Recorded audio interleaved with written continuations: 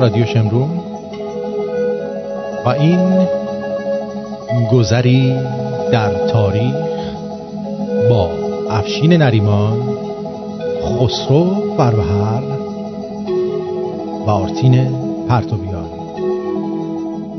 خوش آمدید.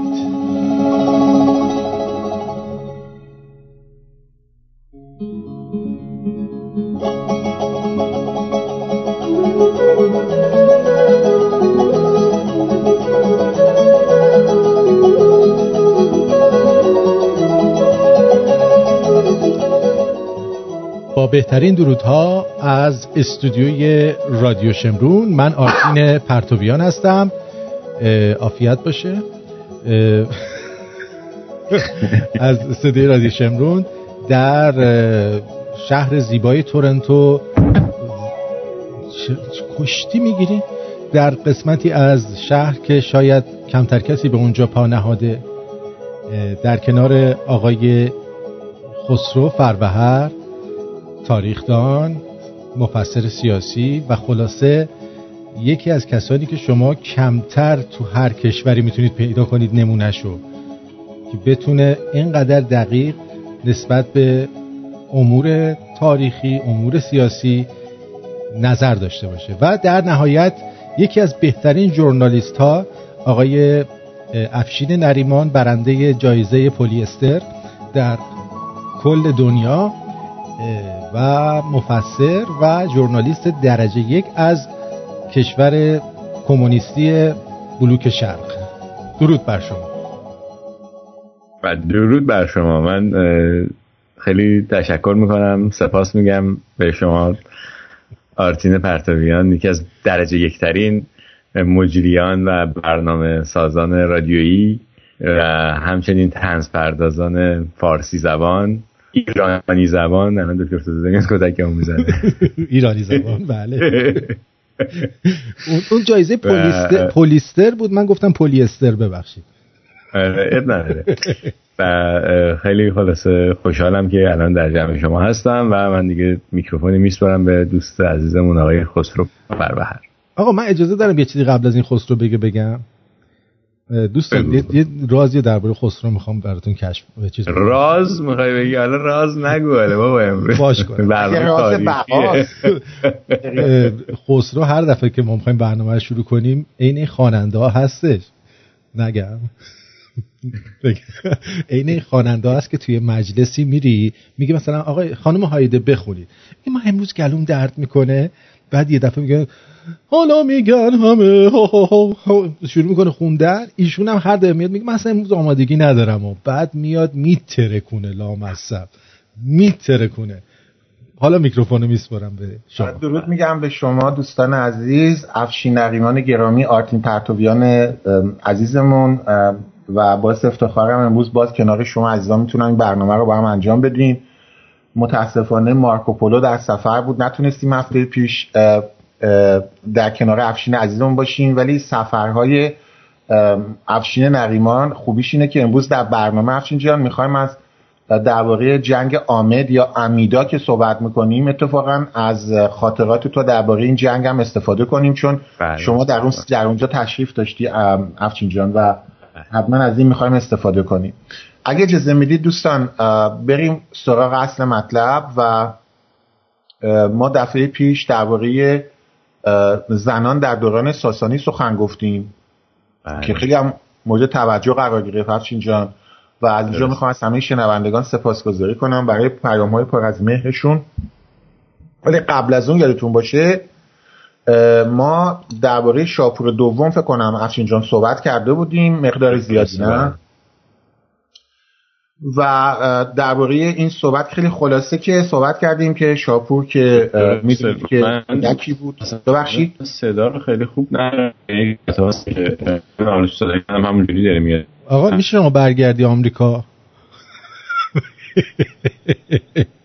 آقای افشین جان، افشینم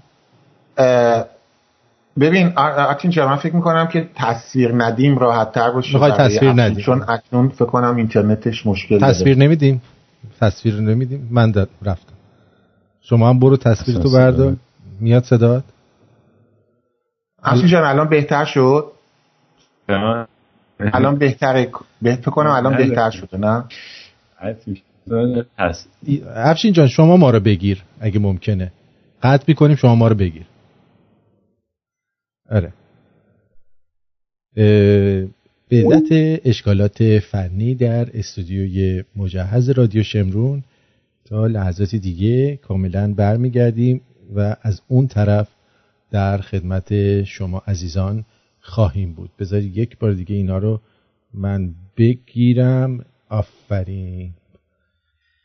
درود بر شما. اومدی؟ الو الو الو الو الو. حالا درست شد. منتظر خسرو جانم هستیم که بپیونده به ما. خسرو جان بذار خسرو جانم بپیوندونم الان. بپیوندون. امیدوارم اکنون صدا باشه و بتونیم برنامه رو ادامه بدیم. برو بریم.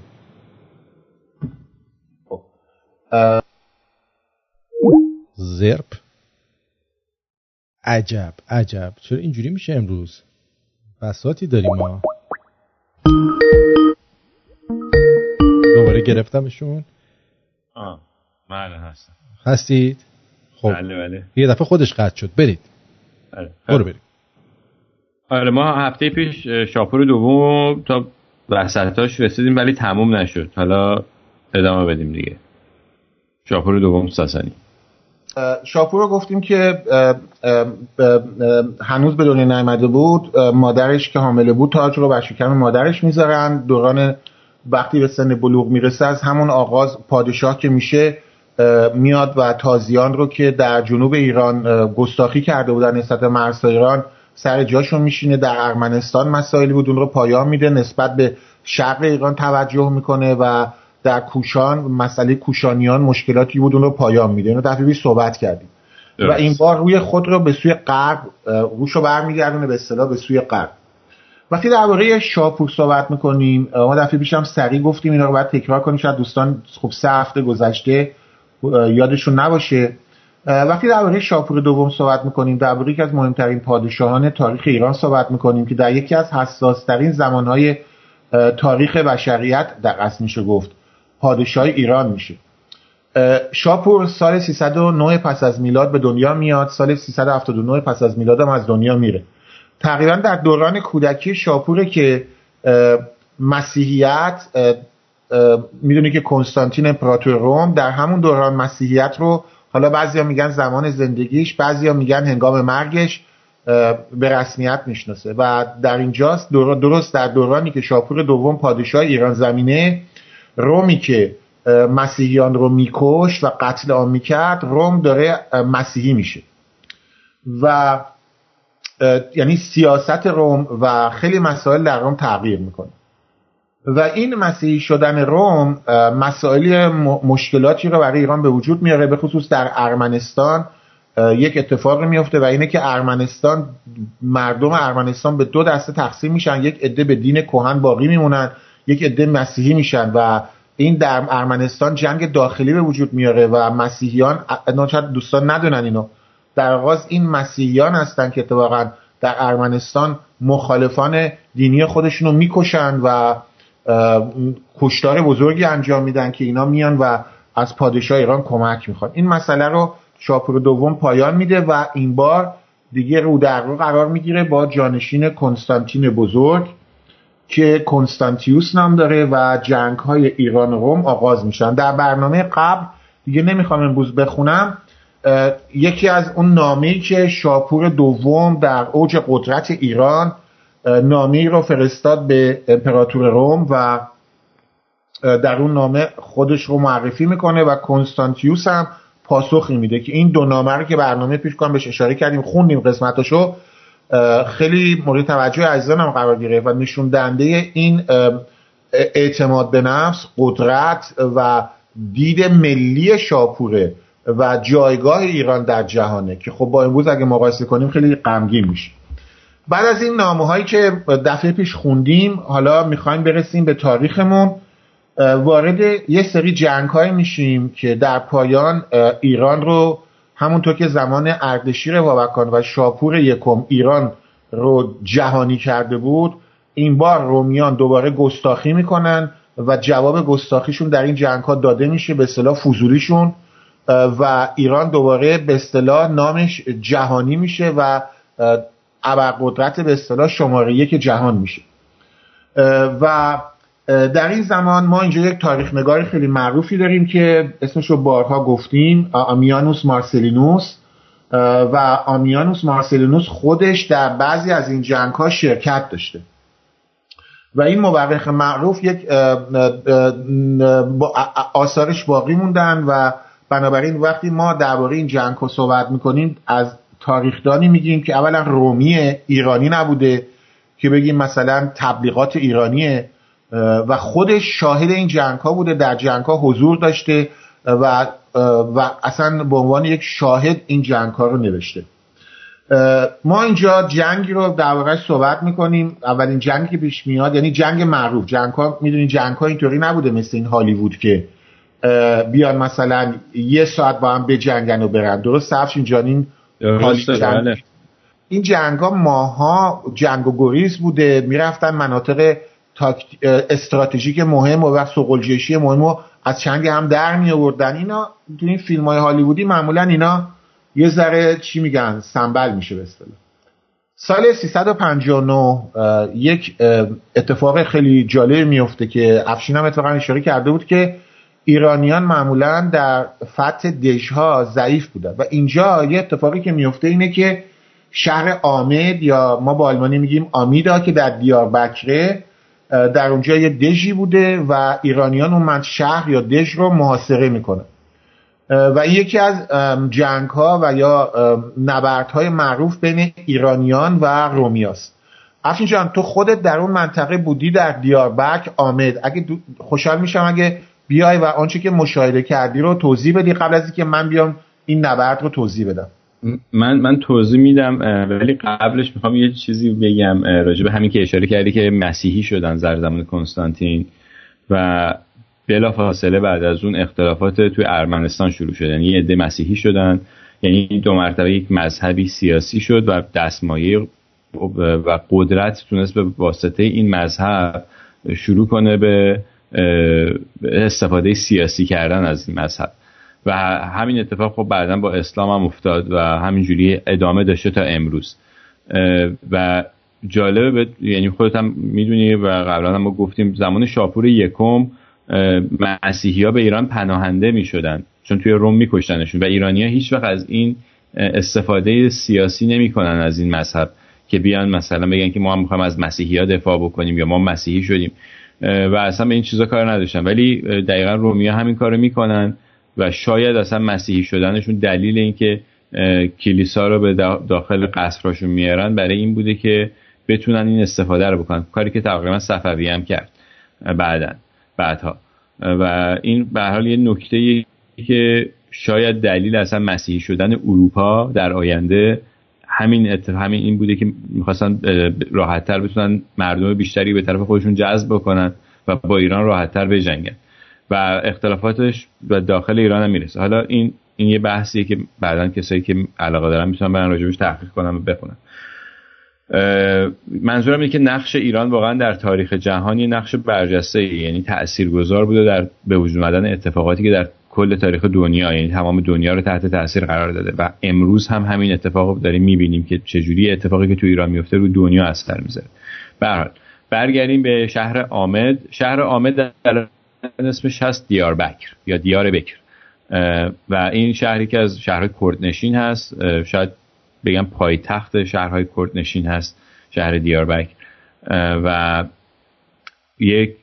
این دژ خیلی بزرگ و معروف ها هنوز آثارش در این شهر هست. دیوارها و برج‌های این دژ بعضی از قسمت‌های شهر هست، می‌بینید شما وقتی که تو شهر ببینید دیوار خیلی مثلا دیوار چینی همچین چیزیه تقریبا، یعنی پهنای دیوار و اندازه دیوار تقریبا اونجوریه. خب دیوارایی بوده که روشی عالمه سرباز وای میسن که بجنگن. این کارو رومیا برای این میکنن که میبینن ایرانی‌ها زیاد تو قلعه‌گیری قوی نیستن و میان شهرهای مرزی رو بسیار قدرتمند با دیوارهای خیلی کتوکلوف درست میکنن که نشه گرفتشون. من شهر دیاربکر رو رفتم و بعد از اونجا رفتم به یه شهر دیگه به اسم ماردین. این شهر ماردین، این دوستانی که سریالای ترکی نگاه میکنن، یکی از این سریالا اونجا بازی شده. یه شهر خیلی جالبی، یه کوه، یعنی تمام شهر روی یه کوه و نوک این کوه هم یه دژ خیلی بزرگی که الان مثلا دست ارتش ترکیه هست، یعنی نمیتونی الان بری تو اون دژ، ولی بقیه شهر به همون حالت سنگی و روی این کوه و انقدر جالبه. یعنی پایین این کوه یه دشت صافه و شما مثلا که وقتی که از تو کوچه پس کوچه های این شهر رد میشی، از لای این کوچه ها میتونی این دشت صاف رو ببینی که موقعی که من رفته بودم توی همین فروردین ماه بود و تمام این دشت سرسبز پر از علفایی که تازه در اومدن بود که یعنی یه منظره خیلی خیلی قشنگی بود. مثلا صبح که بلند میشدی نگاه میکردی خیلی زیبا بود. بعد نزدیک این شهر اون موقع حدود مثلا بگم 10 دقیقه یا 1 روبی این شهر با ماشین، البته اگه بری، همون شهر نسیبین یا حالا هر اسمی داره، اون شهر اونجاست که شاپور با اینکه موفق نمیشه مثلا که آمد رو بگیره هیچ وقت، ولی میجنگن، خیلی جنگ میشه اونجا، ولی میرن نسیبین رو میگیرن بعدن و این نسیبین شهر ایرانی میشه بعدن که الان هم یکی از شهرهای مهم کردنشین هست. به هر حال این تجربه من از اون منطقه دیاربکر و آمد و نسیبین و اینا بود. و حالا برمیگردیم به برنامه‌مون، به قسمتی که می‌خواستیم در این منظرش. افشین جان منظره رو یه بار دیگه، یعنی منظره چجوری اونجا؟ تپه است، کوهستانی، صافه نه، یه دشت صافه. حتی دور دیاربکر هم، دور خود همین آمد هم یه مثلا تپه های خیلی کوتاه داره و یه زمین هم یه دشت صافه. یعنی دقیقاً تپه ها رو در تاریخ هم آوردن، برای همین پرسیدم اتفاقا. یه دشته ولی داره تپه است. این تپه ها چجوری هستن؟ این مهمه. تپه های کوتاهی هستن، تپه های ارتفاع زیادی ندارن ولی بزرگن، یعنی برآمدگی روی زمین بزرگن نسبتاً و زیاده خیلی، یعنی همینجوری دشت هموار صاف نیست. اون شهر ماردینی که گفتم جلوش واقعا صافه، ولی دور دیاربکر که حدوداً مثلا بگم شاید حدود 45 دقیقه نیم ساعت رانندگی، 45 دقیقه رانندگی از اونجا صافه. اونجا تپه ماهورای پراکنده داره دور تا دور این شهر آمد. اوکی، بنابراین این نکته‌ای که الان برای چی انقدر شنوندگان میپرسن که چرا من الان انقدر از افشین خواستم که این مسئله رو توضیح بده، به خاطر اینکه من اینجا باید یه تیکه به جمهوری اسلامی بندازم. شاپور دوم اروپایی‌ها هی میان میخوان بگن، یا همین آخوندا و اینا هی میخوان تاریخ ایران رو کوچیک بکنن. بله. در حالی که اینقدر از افشین خواستم بیاد درباره محل آمد صحبت کنه، یه دلیل داشته. حالا گفتی چرا؟ انتخاب محل جنگ بوده. این محلی رو که ببین، این رومیا اون منطقه رو مناطق دفاعی مختلف ساخته بودن، نه؟ درسته. و شاپور دوم اول میخواسته یه شهر دیگر رو بره حمله بکنه که من اونطور که یادم میاد اون شهر رو میره میبینه که این شهر زیادی الان مستحکمات داره و برای سوار نظامی ایران محل خوبی نیست. و بعد در اونجا، این در سوریه است، شهری الان در سوریه، همین نصیبین خودمون، نصیبین که میگی، نه؟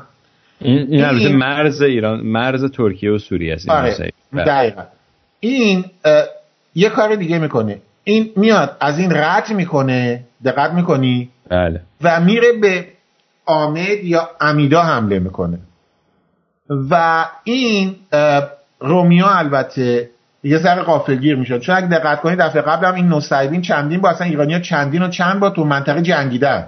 بله. اینا هم انتظار داشتن که این بره اونجا دوباره به جنگه، نه؟ درسته. و با این وجود ایشون میاد و برای اولین بار ایرانی‌ها به جای اینکه خودشونو تو نصیبین مطل کنن، این میاد غافلگیرانه به آمد حمله میکنه. دقت میکنی؟ درست. البته غافلگیرانه رومیا انتظار نداشتن، اینا فکر میکردن بیشتر وقت دارن، ولی با این وجود 7 لژیون رومی، لژیونای رومی، بعد توضیح بدم چون دربارش خیلی صحبت میشه، یک واحد ارتشی روم که به طور مستقل میتونست عملیات جنگی رو انجام بده بهش میگن لژیون. این لژیونا در طول تاریخ تعدادشون چی میگن بالا پایین میره، نه؟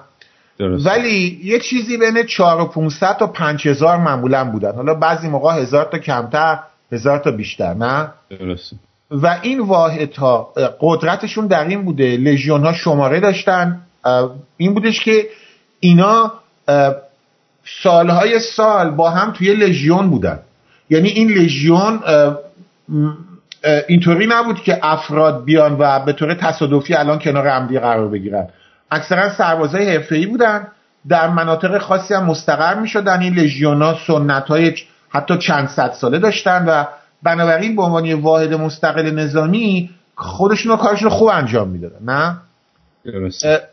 حدود 7 لژیون رومی در این شهر آمد بوده و رومیان این شهر رو استحکامات برای ساخته بودن، ولی مثل نوسیبین دیگه نبود. و بالای این به آلمانی میگن تورم، این چی میگن بهش، برج‌های قلعه دیوارهای چیز اومده بودن و این آرتیلری چی میشه فارسی؟ افشین ببخشید من یادم رفته فارسیشو. توپ نمیگن، آرتیلری منظورم اون موقع یه واژه قشنگی داره، متأسفانه یادم رفته دیگه. چون آرتیلری باستان گذاشته بودن. منجنیق. چی؟ منجنیق. سپاسگزارم. منجنیق و امثالهم رو اونجا قرار داده بودن، توی فیلم ها هم دیدین، نه؟ بعضیاشون میتونستن سنگ‌های از این، بعضی از این نیزه‌های بزرگ که در اینجا یکی از شاهزادگان، یادتونه صحبت میکردیم 3 هفته قبل درباره جنگایی که با خیونیتا داشتن، یادتونه صحبت کردیم درباره هونهای سفید، گفتیم هونهای قرمز دارن، دی قوت هونن، دی گلبنونن، دی هونهای سفید، و گفتیم این هونهای سفید ترک تبار نبودن، برای همین هم بهشون هونهای سفید میگفتن که اینا ایرانی تبار بودن. تو این جنگ شاپور که اونا رو شکست داده بود، این بار اینا همپیمانان شاپور بودن و چی میگن، پسر یک شاهزاده یکی از همینها هم در این جنگ کشته میشه. اولین کشتگان هم اتفاقا ولیعهد یا شاهزاده این هونای سفید بوده، رئیس قبیله بوده که اتفاقا یکی از این منجنیق‌ها اینو میکشه، یعنی تیرش میخوره و اینو میکشه. 70 و خورده روز یا 80 روز این محاصره طول میکشه و ایرانی‌ها این بار 7 لژیون رومی رو که در این شهر محاصره بودن رو بعد از 70-80 روز شکست میده و این یک پیروزی بسیار بزرگ برای ایران بوده. یعنی شما حساب کن 7 لژیون رومی بگیم حالا 5000 نفر میشه 35000 نفر. بعد اکسیلیاری داشتن. اکسیلیاری یعنی با آلمانی میگن هیلفستروپر، اکسیلیاری لغت لاتینه یعنی نیروهای کمکی. نیروهای کمکی چی بودن؟ نیروهای محلی بودن که به استخدام رومیا در میومدن، نه؟ یه چیزی هم حدود 20000 نفر حدوداً، حالا 1000 تا بیشتر کمتر نیروهای کمکی داشتن. حالا ما تخفیف میدیم میگیم 50000 نفر. 50000 نفر رومی توی شهر، دیوارهای شهر. و شما میدونید معمولاً وقتی که یه نیروی میره داخل یه شهر و پشت برج و باروی شهره، اینجا مثلا 1/10 میتونه از خودش دفاع کنه. درسته؟ درسته. اشتباه که نمی‌کنم. ببخشید؟ همیشه دفاع با هزینه کمتری، این با نفر کمتری میتونه انجام بشه. به خصوص برج و بارو اون موقع هم که میدونید دینامیت و اینا که نبود، اینا پشت برج و بارو دیگه خیالشون راحت بود. ارتش ایران چیزی نزدیک 80، بعضیا میگن 80000 تا، بعضیا میگن 120000 تا، نه حالا چیزی بین 90000 تا حدوداً ارتش ایران بوده، نه حدوداً. و این که اینا میتونن با این ریشیو، با این نسبت به نفع مدافعین در اصل میتونن این رو فتح کنن، نشونده. به انگلیسی هم میگن بالیست چی میشه فارسیش؟ اینا که نیزه پرتاب میکنن مثل منجنیق نیستن، ما با آلمانی این بالیستن. تمام اینا رو دیوارها گذاشته بودن و این یکی از پیروزی‌های درخشان نه فقط نظامی ما بلکه مهندسی ما هم هست و من دیدم این اروپایی‌ها سعی میکنن اینو هی کوچیک جلوه بدن، این آخوندهای خودمون نه و من آمدو فتح میکنن، شاپور دوم آمدو فتح میکنن قشنگ بعد از 70-80 روز کربلا میشه برای رومیا. پس یعنی میرن میگیرن اصلا آمد میفته دست ایرانی. آره و این نکته خیلی برام مهمه چون من دوست دارم شنونده‌هامون که تحقیق میکنن افشین جان آرتین جان میرن و متاسفانه خب مثلا در اینترنت حتی دانشگاهشون مدرسهشون وقتی درباره این صحبت میشه نذارن اینا روحیه‌شون رو به اصطلاح ضعیف کنن، میدونی اینا هم میخوان ما رو. من سعی میکنم یه نکته‌هایی بگم افشین جان که مثلا من یادمه خودم دانشگاه توش بودم، حالا واقعا استاد خیلی رفته بود به اعصابم نه، هر وقت این اتریشی میومد رومیا میبردن میگفت رومیا خیلی نابغه بودن، ایرانی بردن میگفتن تصادف بود نه.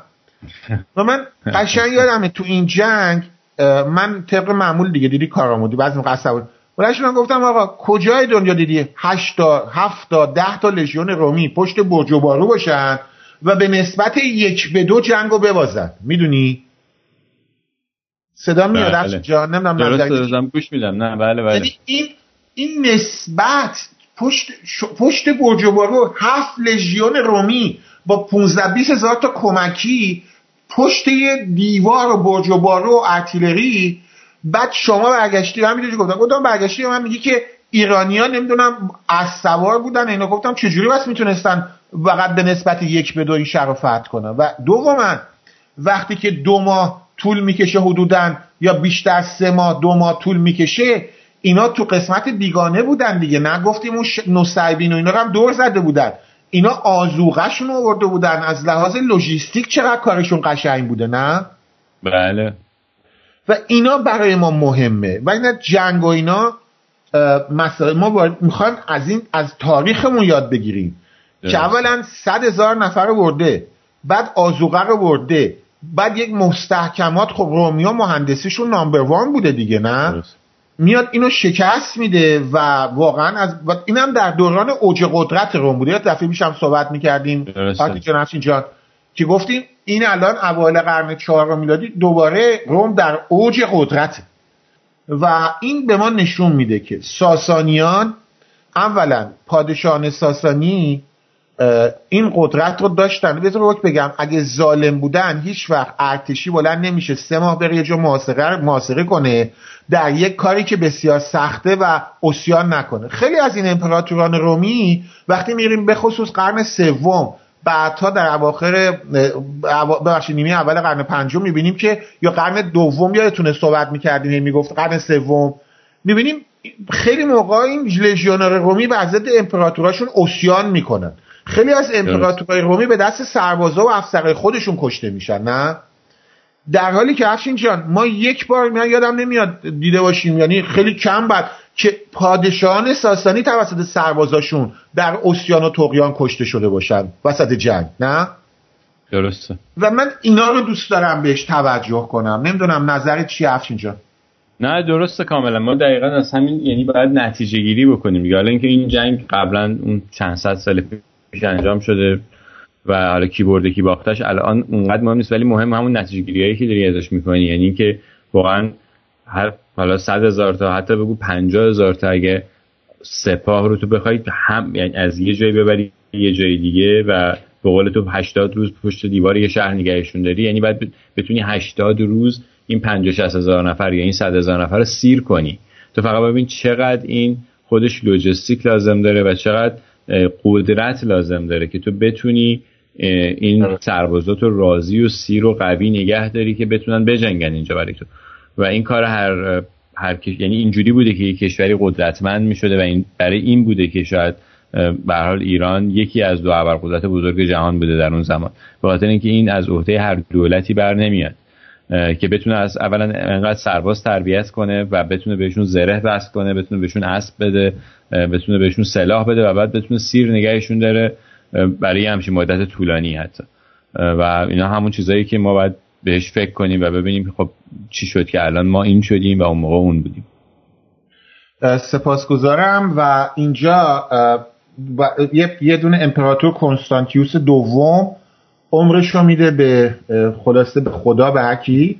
و اینجا یه اتفاقی هم میفته، شما دقت بکن، این فشار سیاسی که ایرانیان آوردن، الان کنستانتین میگن آخر عمرش مسیحی شده، درباره این دعواست بین تاریخدانان، ولی کنستانتیوس دوم مسیحی بوده.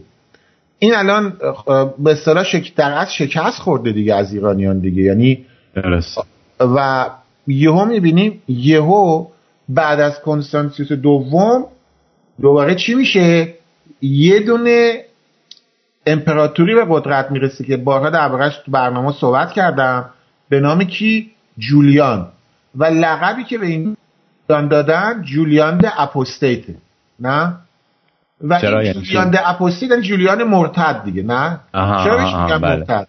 چون دین مسیحیت میاد بیرون. حالا افشین جان یه سوال، چرا اینا باید دوباره یه امپراتوری قبول کنن که مسیحی نیست؟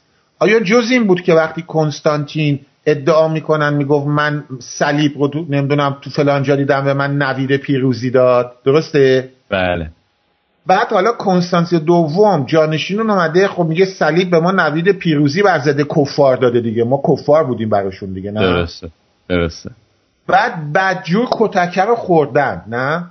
یهو ما میبینیم این بر میگردن میگن بریم بس دوباره برگردیم به خدایان چیمون؟ قبلیمون.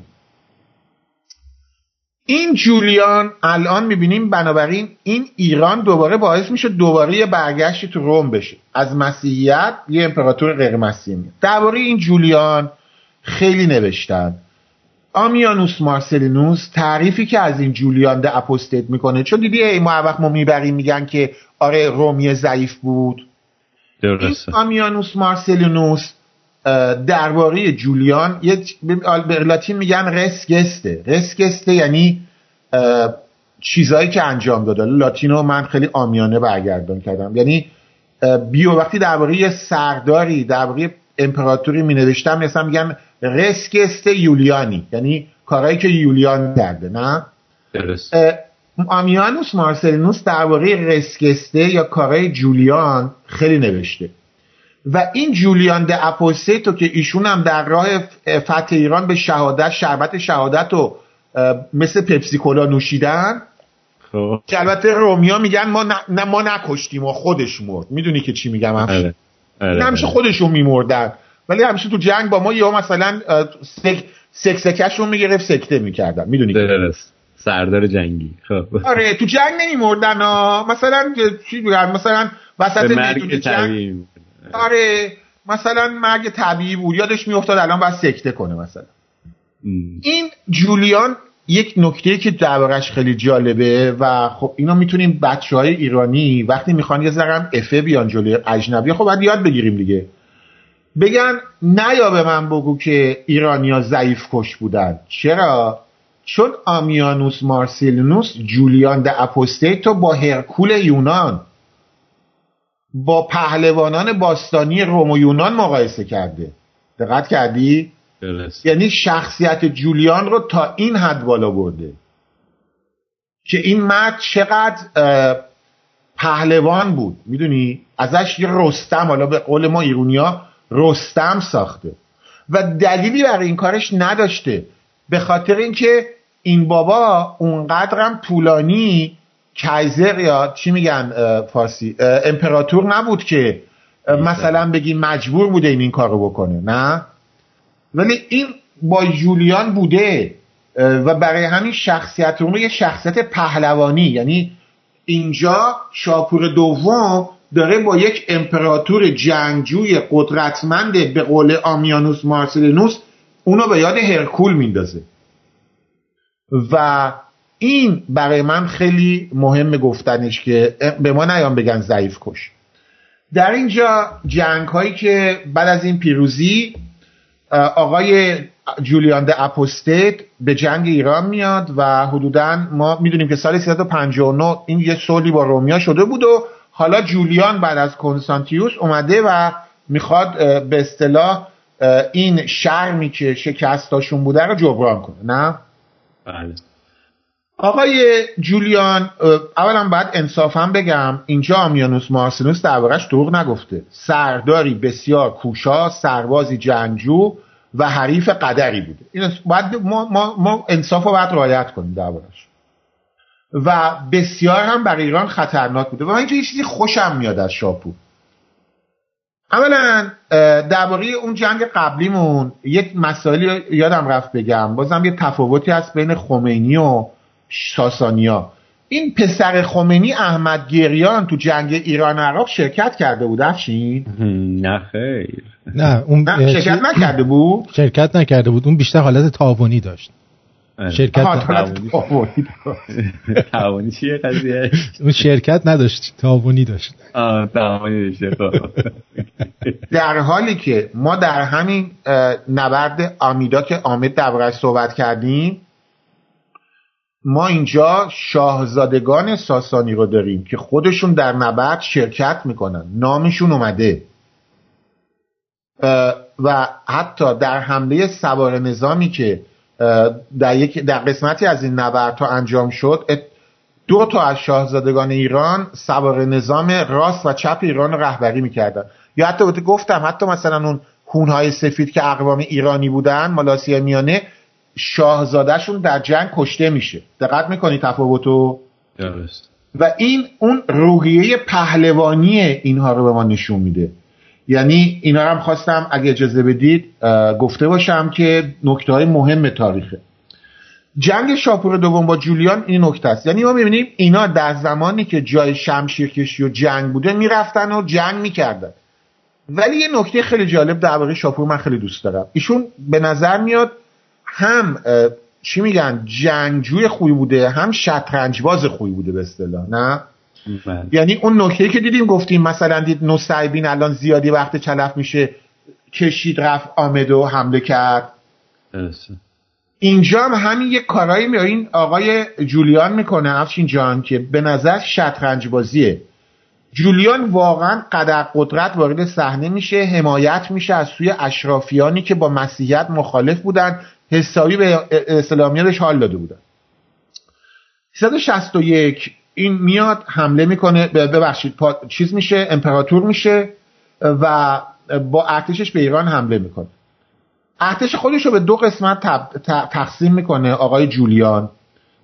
سال 362 حدوداً نزدیک 70,000 نفر، حدوداً حالا بعضی جا نوشتن کمتر یا بیشتر، چیزی نزدیک 70,000 نفر رو برای حمله وارد ایران میکنه.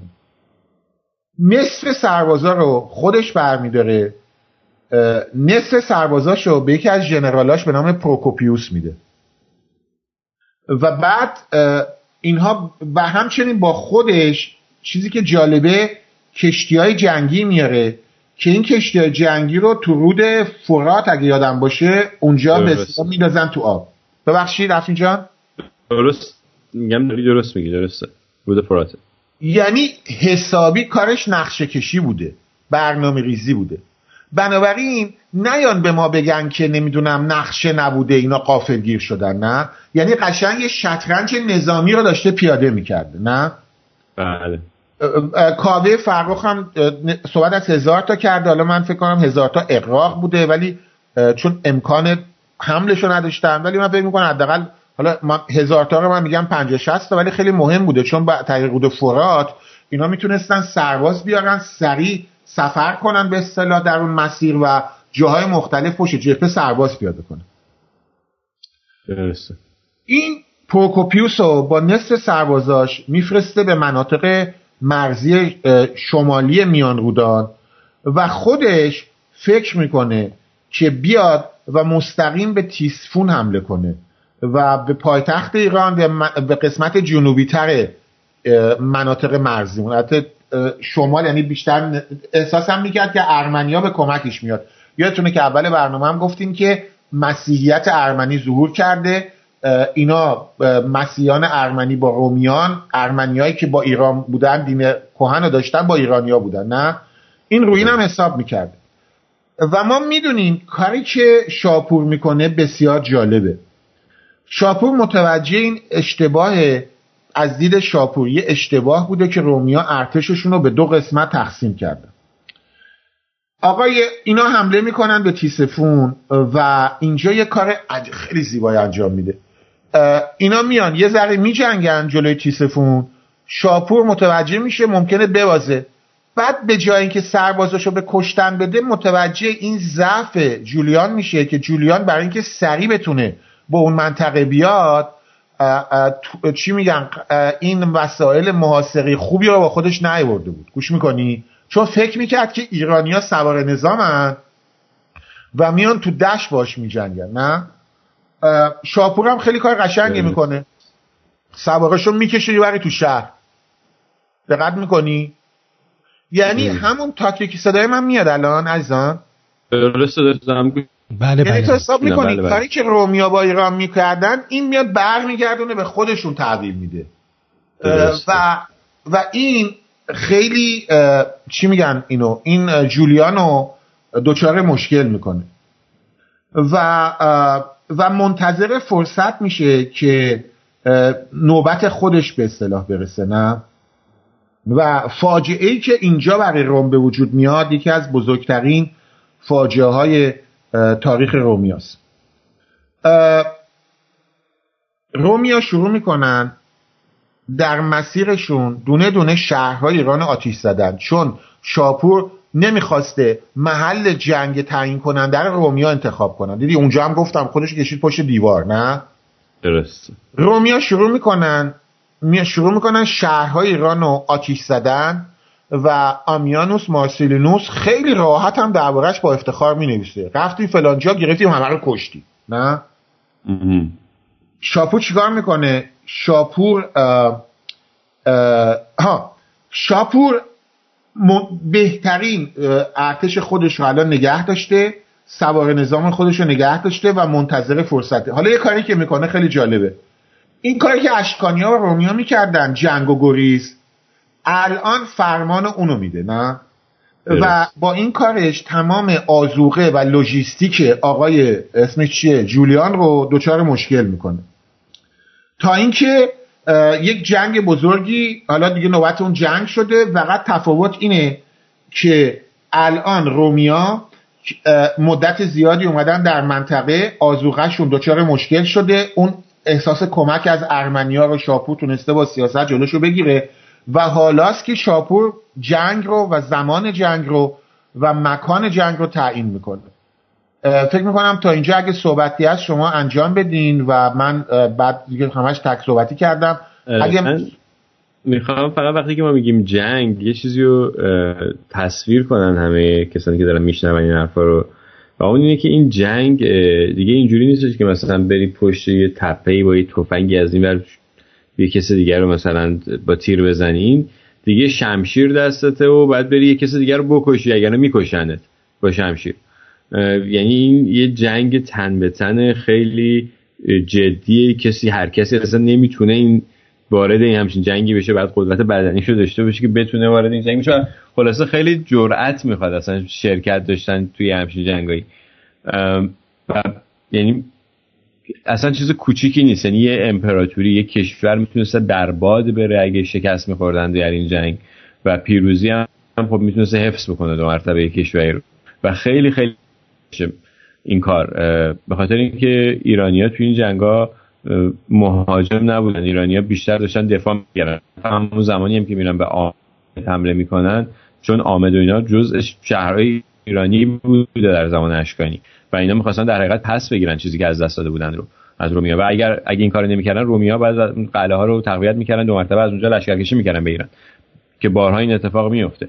بنابراین اینا مجبور بودن که با اون شهرهای مرزی بجنگه و برای همین هم تو بعدها در شانه بعدی یکی از بندهای قراردادهای صلح این بوده که قلعه های مستحکم نباید میساختن هیچ کدوم دو طرف لب مرزا، به خاطر اینکه این قلعه ها محلی بوده که دو مرتبه تقویت میکرده سپاهو که بتونن بیان حمله بکنن.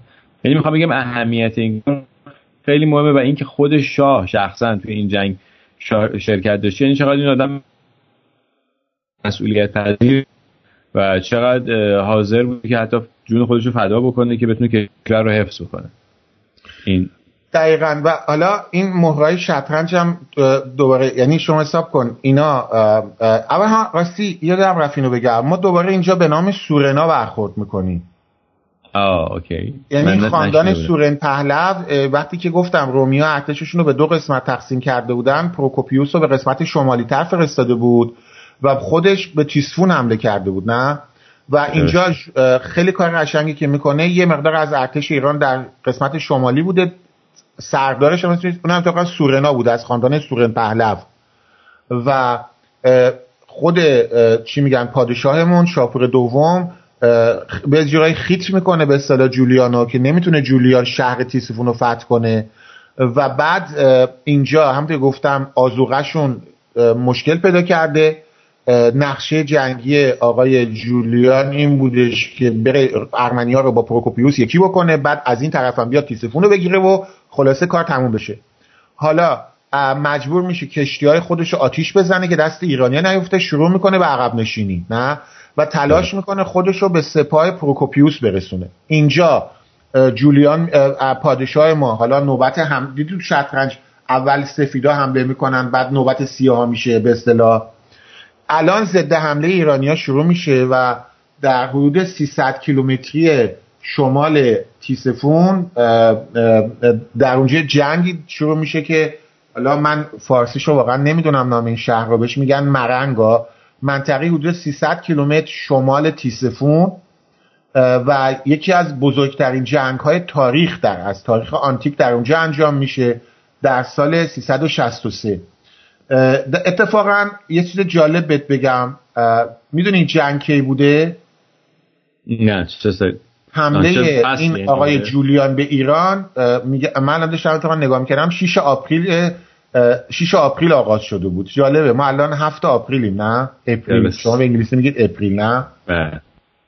یعنی تقریبا الان ما در سال روز آغاز این جنگ ها هستیم، ولی این جنگی که الان در میگیره تابستان سال بعده و میگم بهار شروع شده بود، تابستان سال بعد از 7-8 ماه حالا ضد حمله ایرانی آغاز شده بود. اینا جنگ آغاز میکنه و اینجا کاری که چی میگن شاپور انجام میده آمیانوس مارسینوس یاد میکنه که اتفاقا تو تاریخ طبری هم دوستان میتونن برن پیدا کنن. تا طبری هم در واقع این سوار نظام ایران یه چیزایی نوشته و خود آمیانوس مارسلینوس هم شاهد این سوار نظام ایران، فیلهای جنگی و سوار نظام سنگین‌زره ایران. خودش در کتاب خودش درباره رسکسته، همونی که تعریف کردم یعنی چی، مال جولیان درباره این صحبت کرده و همون که از حافظه گفتم یه بار که میگه زمین زیر سم اسبان ایرانی میلرزید و نور خورشید چی میگن این زره اینا و سپر اینا چنان برق میزد که انگار خورشید داره در کنار سوار نظام ایرانی طلوع میکنه، چشا رو خیره میکنه. بعد دیواری از نیزه رو یاد میکنه. یعنی کسی بوده که اینو دیده و وحشت خودش رو در رسکست جولیانی اینو بیان کرده و اینها شکست وحشتناکی به ارتش روم میدن. 2 تا از شاهزاده ایران نامشون یادم نیست، راست بگم یادم نیست نامشونو، جزو سوار نظامن، در جنگ در صف اول می جنگن، نه مثل احمد گریان، نه بله، و یعنی واقعا یکی از وحشتناکترین شکست‌ها رو میدن. رومیا یه جور دیگه تاریخو میگن. حالا اینجا آمیانوس مارسلینوس دوباره کلک مرغابی میزنه، نه چی میگه؟ میگه که آره جنگ خوبی بود و جولیان شکست نخورد. من اینو خیلی شنیدم، اینو میگن، ولی سوال مطرح میشه خب اگه شکست نخورد، جنگ 200 کیلومتری تیسفون بود، خب وقتی اگه جنگو برده بود که بعد به طرف تیسفون دوباره میومد دیگه، نه بعد میومد؟ اصلا چرا مرد؟ نه 4 روز، اینا میگن 4 روز بعد مرد توی جنگ دیگه. بگیم کجا مرد؟ میبینیم جنگ بعدی 4 روز بعد و بقایا که به قول تو هم دقیقاً هم تو همون جنگم انا لله و انا الیه راجعون وسط جنگم میمیره آقای جولیان. این محل جنگ 30-40 کیلومتر غربی تره، یعنی دارن بر میگردن، عقب نشینی دارن فرار میکنن. و دوما ایرانیان دنبال اینا راه افتادن، ول نمیکنن و تو اون 4 روز بعد توی جنگ و گریزی که اتفاق میفته آقای جولیان نه ما نمیکشیمش، خودش تصمیم گرفته بود که چیپس و پفک زیاد بخوره، شکمش درد گرفت مرد. میدونی؟ و این یه اتفاق خیلی مهم دیگه است که دربارش خیلی کم صحبت شده. ما اگه جولیان در این جنگ پیروز شده بود الان اروپا چه دینی داشت افشین؟ مسیحی نبود دیگه. دمت کرد. یعنی این جولیانی که اومدش گفت کنستانتیوس دوم که مسیحی شده چون کنستانتین گفته بود صلیب باز میاد شکست میخوره، میبینیم رومیا دوباره به خدایان قبلی برمیگردن. جولیان د اپوستت، نه؟ یعنی جولیان به قول این که من اسکندر دومم، من ایران رو فتح میکنم، برای همینم آمیانوس مارسلینوس رو با پهلوانان یونانی مقایسه میکنه همش. برای همین سپاه بزرگی درست میکنه. درسته، دقیقاً.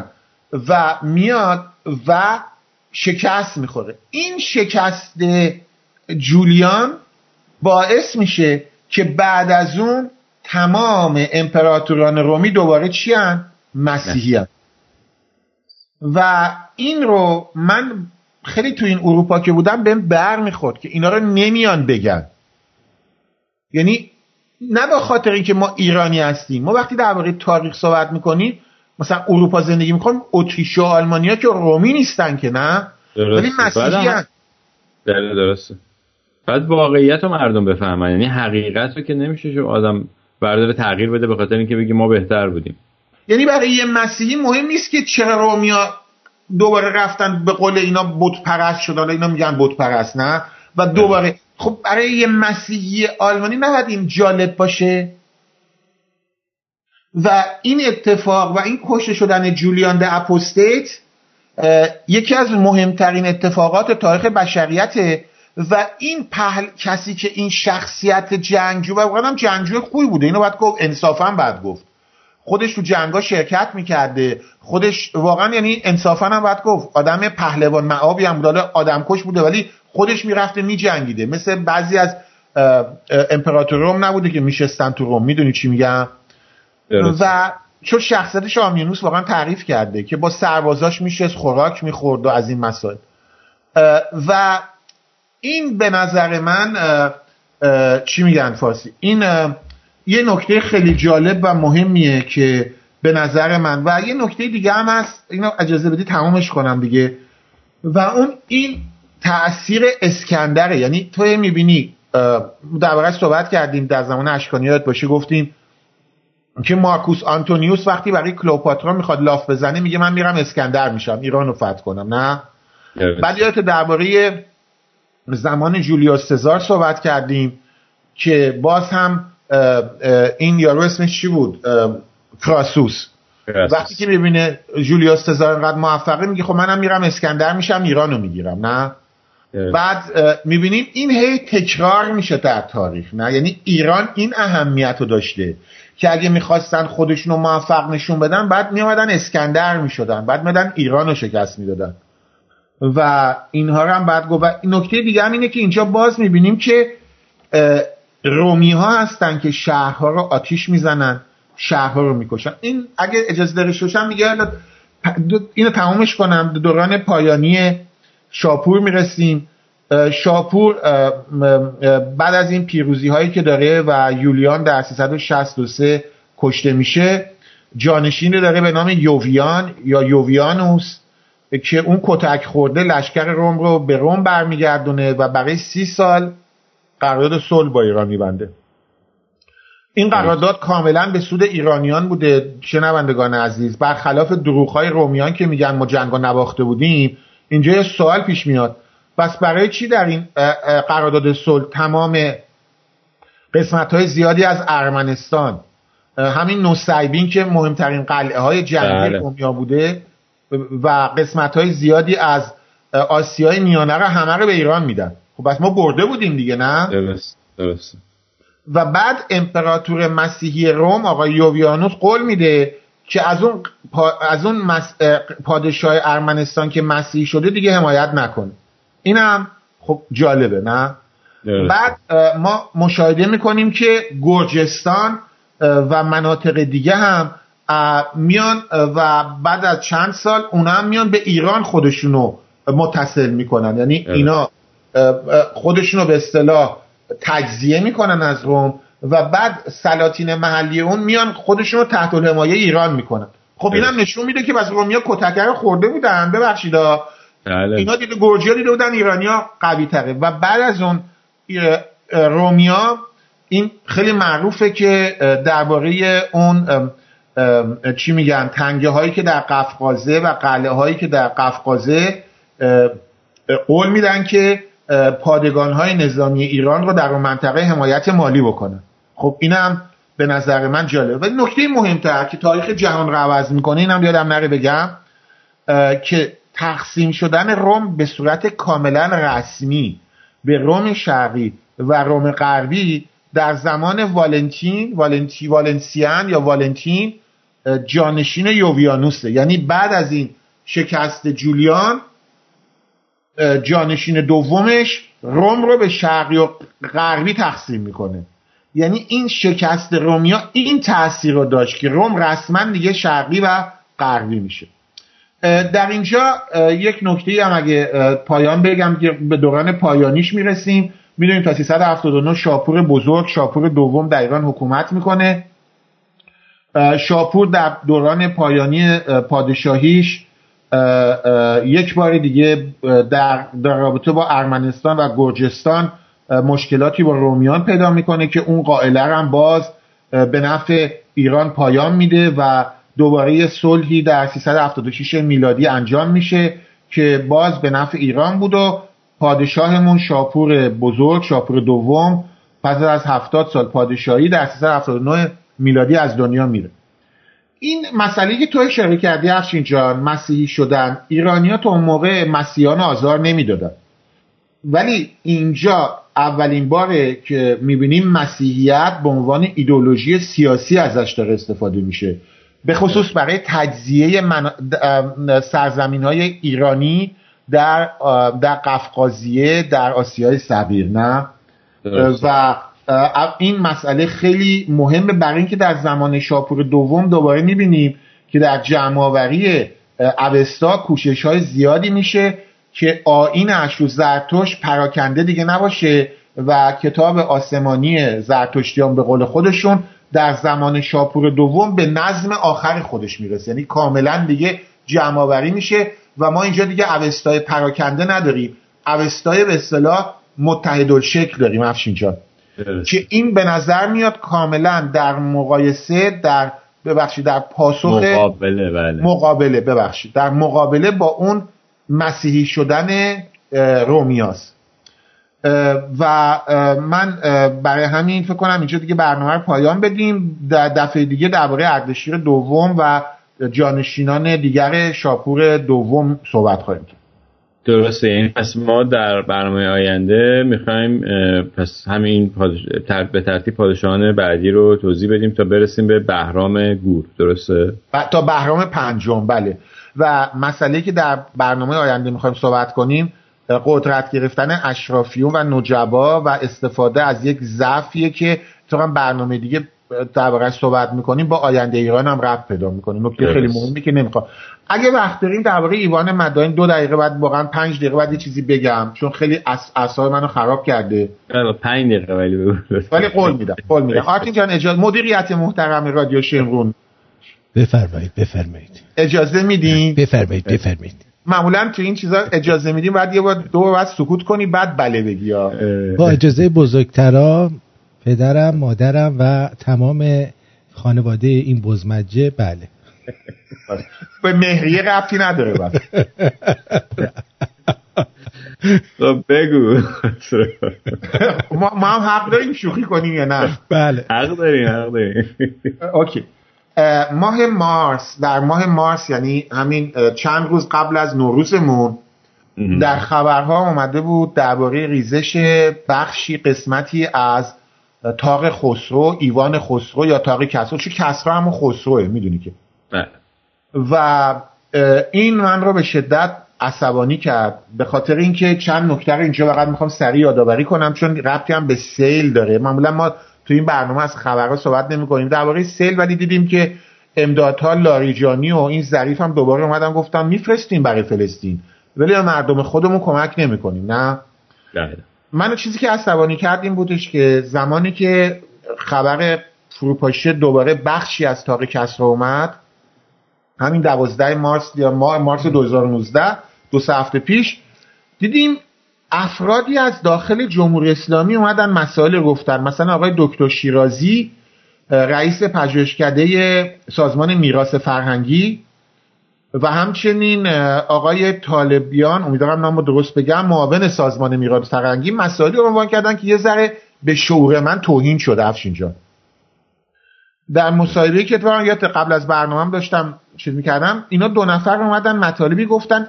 یکیشون این بود که آره ما در زمان پهلوی تفاهم نامه داشتیم درباره مرمت و حفاظت تاریخ کسرا، ولی الان خب یه مدت نداریم، باید یه کاری انجام بشه دیگه.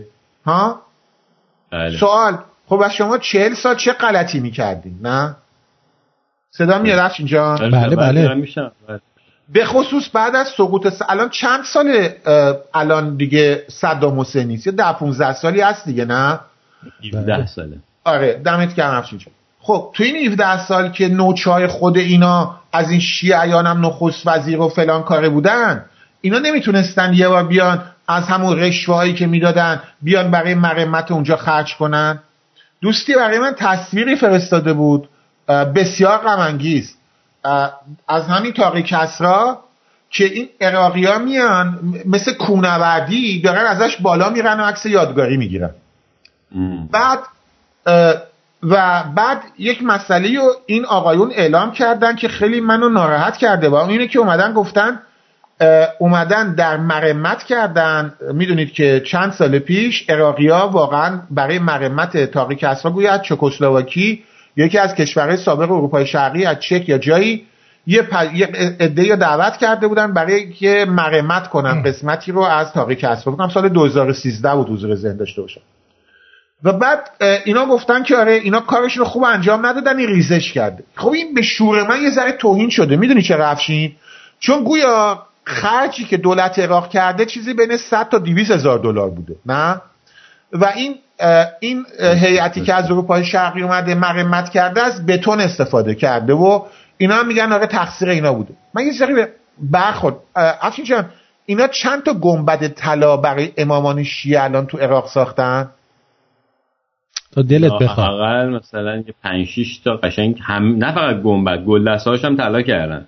به خصوص بعد از این جنگایی که تو عراق بود یه مقدار خراب شده بود، بلافاصله طلاها رو فرستادن. درسته؟ اصلا وحشتناک خرجی که اونجا کردن. اومدن مثلا بین این حرم تا اون حرم و تمامش رو از زیر و بالا و پایین همه‌شو ساختن. خودشون گفتن بزرگترین بنای مذهبی، مثلا فکر کن توی جای حدود مثلا 100,000 متر جا رو از زیر دارن میسازن میرن بالا، شاید هم بیشتر بشه. حالا من معمولا از عراق و اینا دفاع نمی‌کنم، ولی اون عراق جنگ زده حالا اومده 100,000 200,000 دلار اومده برای بنایی داده که میراث فرهنگی عراقی‌ها نیست. درسته؟ به هر حال تو کشور اوناست، ولی راست میگی. آره میراث، یعنی به تاریخ اونا شاید مرتبط. حالا ما اومدیم از اینا ایراد میگیریم، شاید هم به درستی ایراد میگیریم، کارو درست انجام ندادن. نمیتونن برگردن بگن فلان شده، شما که اومدید 30 میلیون 40 میلیون هم 100 میلیون خرج کردید، نمیتونستید 1 میلیون 2 میلیون از جیبتون بدین ما آدم حسابی بیاریم برای مرمت؟ چرا؟ اصلا شما ببین خسرو جان، ما در جنگ ایران و عراق طبق خود نظر سازمان ملل و اینا مقصر عراق شناخته شد و در نتیجه عراق باید به ایران غرامت پس بده، همون طور که داره به کویت الان پس میده. همین الان داره به کویت غرامت پس میده عراق، ولی ایران 1 پنی 1 ریال غرامت پس نگرفته از عراق.